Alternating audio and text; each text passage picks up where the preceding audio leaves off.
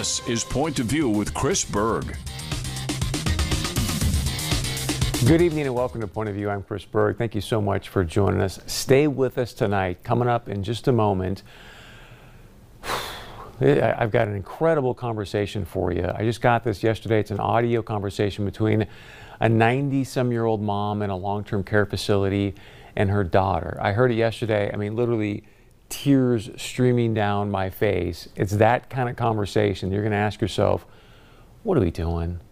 What are we doing to our elderly loved ones in long-term care facilities? So be sure and stay with us for that. We start though tonight with this. President Trump gave his farewell address earlier today. He released the video. It was obviously pre-recorded around 3 o'clock our time today. As we all know, President-elect, soon-to-be President Joe Biden will be inaugurated tomorrow. There's going to be wall-to-wall coverage on all different kinds of channels, so we'll be covering that for you tomorrow night. President Trump, it was about a 20-minute address. If you want to watch it in its entirety, just go to some of our social channels. You can see it there, but he basically just laid out, you know, his accomplishments, his love for America, making America great again. So I want to play for you tonight just a little bit of his farewell address.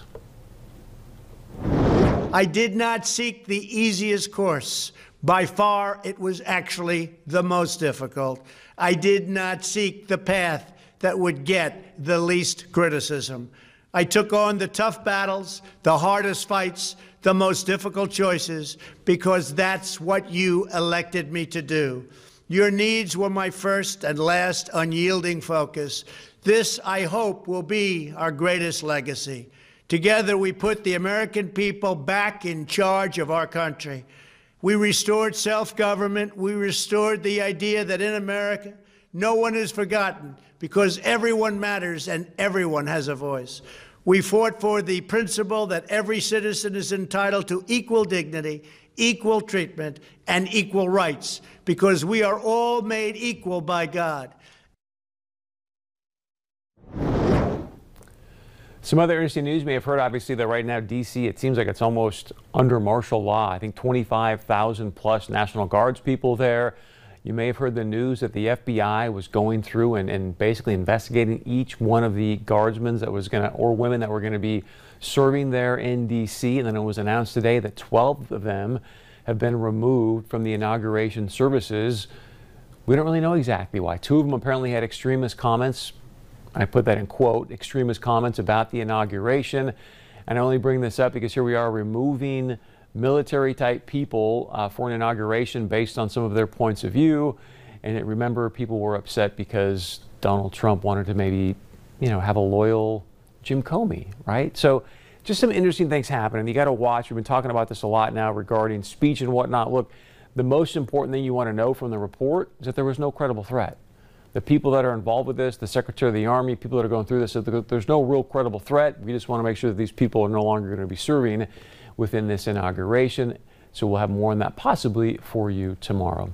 All right, we all know when we got into this COVID situation, especially when it started in New York, but really for many states across our great nation, including North Dakota, where COVID had one of the largest impacts, especially when it came to death rates, was within the long-term care facilities. It's one of those things we've talked a lot here on the show about how do we ensure their safety, at the same point in time, ensure their mental health as well. Here's the latest numbers regarding long-term care facility deaths in North Dakota. So there's roughly 1,386 total deaths across our great state.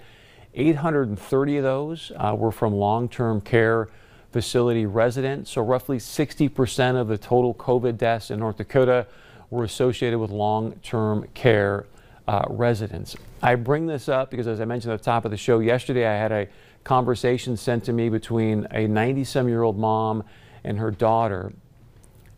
And I think all of us can relate to having elderly loved ones right now that are in long-term care facilities. And we all are struggling with, how do we balance this? I've got a grandpa there who's 94 right now in a long-term care facility. I can't see him. It's challenging to talk to him, and it breaks our heart to know that we've got our elderly loved ones in such solitude. You know, these are people, they didn't grow up connecting to people via Facebook and they're used to that physical connection. So I wanted to play this for you tonight, but because it's such a moving conversation between this mom and her daughter, I would say grab some Kleenex. Here's the conversation.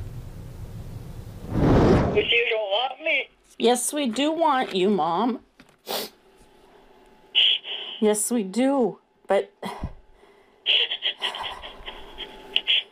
I want you to just hang in there, and I will see what I can do. And no matter what, even if we just visit outside tomorrow, I will do that for sure, and I'll see if I can't work something out to do more than that. I don't see why I can't get out. Because of this damn virus, Mom. Well, I'm not going to take it out of the house here. No, they don't. They're trying to keep you safe and prevent you from getting it.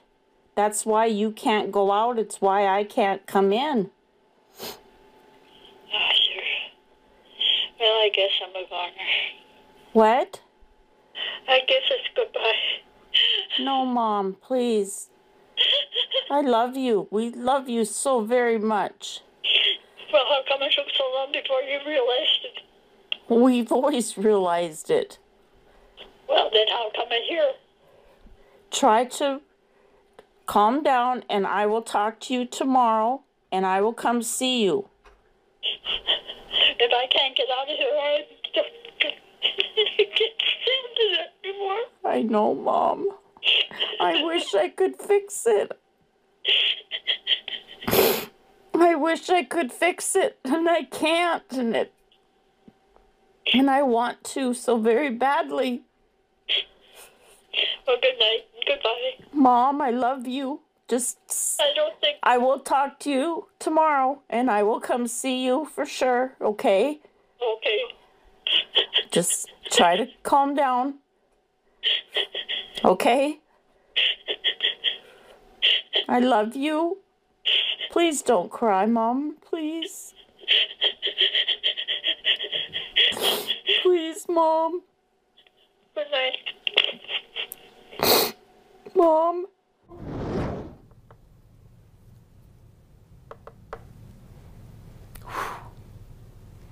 Every time I hear that, this happens. What are we doing? She's 90-some years old. I understand we want to keep him safe and keep him alive, but that is just heartbreaking to hear. All right, join us live via Skype, Senator Kristen Rohr. She's also a registered nurse, and they had a hearing yesterday on a bill to hopefully expand the opportunities so we can go in and see our elderly loved ones in long-term care facilities. Senator Rohr, thanks so much for joining us live tonight. I've got to start with your reaction to that audio. Yeah, thanks, Chris. The first time I heard that, I had the exact same reaction. Needed some Kleenex. This time I made it with just the dabbing of the eyes and didn't. Me too. So thanks for starting the conversation out with that. It's heartbreaking. And we had 5 or 6 people come to our committee and share their stories, and I probably have 30 more in my email of page after page of absolutely heart-wrenching stories, and it's so hard because I wish that I could fix it tomorrow. I wish I could snap my fingers and they could give hugs, and when I see people in the Capitol and they want to fist bump me or elbow tap me, and I say, you know what? If I'm wearing a mask and you're wearing a mask, I get to give you a hug. And I don't see why we can't do that in our nursing homes as well.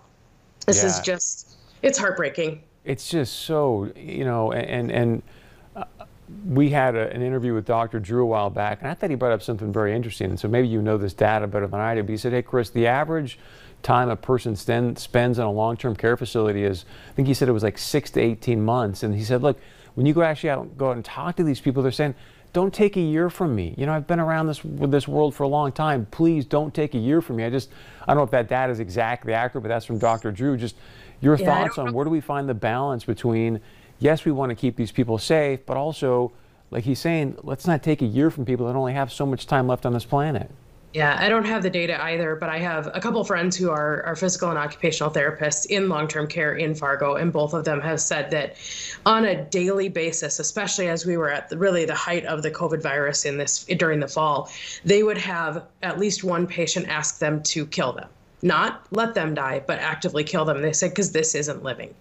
And I understand that when COVID hit and we knew it was coming to North Dakota, the people who were tasked with trying to create a plan had a nearly impossible task. We knew what we didn't want to do. We didn't want to mimic what had happened in New York, but we were trying to find a way forward. We didn't know what we know today. And so decisions were made that were in the best interest of what we believed was what the right thing was to do. But we're 10 to almost 12 months after COVID came to the United States and then began its trip towards North Dakota. And so I think we know things. We know we have enough PPE. We know we have good early therapeutics. We have supportive medications to help people if they do get it to try and have a less severe course of it.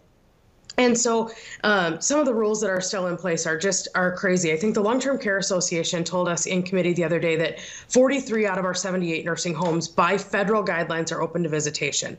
And I get email after email telling me that they still have not been allowed in 10 months. And so I don't know if they're in that remaining 35 facilities, but it seems unlikely that all of them happen to be in those locations. You said 60% of deaths happen in long-term care, but even the places that are open, you're not allowed to go into their room. You have to come into a communal area. The cleaning processes, all of that. I just feel like if the nurses and the nursing assistants, and don't get me wrong, I'm not saying that they should have to sleep at the nursing home, but if they get to go home and go to the grocery store and get to go out to dinner and visit with their family and their friends, then maybe we need to find a better way to be able to go forward with this. One of the challenges is CMS, the Centers for Medicare and Medicaid Services, have a memo out. It's been out since September. And the challenge is that it's setting the guidelines of when absolutely nobody can visit. It doesn't matter. And you have to meet two guidelines. Number one is you can't be doing what's called outbreak testing. The challenge is they say one positive test in the previous 14 days is considered outbreak testing. Well, if you have a nursing home that only has 10 patients, one might be an outbreak, but if you have a facility like there is in Bismarck, and suddenly you have 250 beds, one positive test is a very different scenario. So this one-size-fits-all rule by the federal government is absolutely unworkable in our reality, especially this far in. I want to get to what your bill does here in a moment, but I want to back up what you just said is that, and correct me if I misheard you, but you have coworkers where people are literally asking them, hey, just please let me die. And I'm assuming that's because of the solitude and the mental health challenges, or what's going on there? It's not even let me die. It's, can you kill me? Do something so that I don't have to live like this anymore. And the moral distress that is placing on our healthcare workers, we're going to lose a huge portion of an already strapped workforce because of the decisions that they're having to make and the emotional roller coaster that they go through every day. Those who are working in long-term care, we couldn't possibly pay them enough for what they're having to go through every day, just emotionally. They're the only people who are allowed in those patients' rooms, and they're the ones who are giving all of the emotional support in person because these families aren't allowed to do it. And I give them all the kudos in the world. I don't think I would have the emotional strength to be able to do it day in and day out. So help us understand, what does your bill do exactly, number one? Like, how is that going to help, for example, me go see my granddad more often? And then number two, there's some people pushing back. I think Chris Olson is one of them, or Chris Jones, excuse me, the director of the North Dakota Department of Health, Human Services, suggesting, hey, look, they've already got these federal guidelines in place. Her bill's not really going to do anything. And I would say that Chris Jones is not necessarily pushing back against this bill. One of the things he's saying is it doesn't take away the federal guidelines. And that's true. It doesn't. We cannot supersede the CMS. They are who pay our nursing homes. They're who keep their doors open. And if they say you can't let anybody in if there's been one positive test, or if your county positivity rate is too high, that's true. We can't change that. But what we can do is help give the facilities a little bit of peace of mind to say, I'm following state and federal guidelines, so that once they are open to visitation by those CMS guidelines, they can feel comfortable allowing that visitation. I think right now there's a lot of fear. They're afraid of, what if we let people in and then someone gets a positive and could we be to blame? And we just want to give them that peace of mind so that when they've met the federal guidelines, they feel confident moving forward with visitation, so that we really can allow people in. The other thing is if we can push legislation like this that really sets the floor, that says, regardless of whether we're in a pandemic or not, as a resident of a nursing home, There's the Resident Bill of Rights that came from the Nursing Home Reform Act of, I think it's 1987, but also state law that says I'm allowed to have a person of my choosing come and give me physical, emotional, and spiritual care.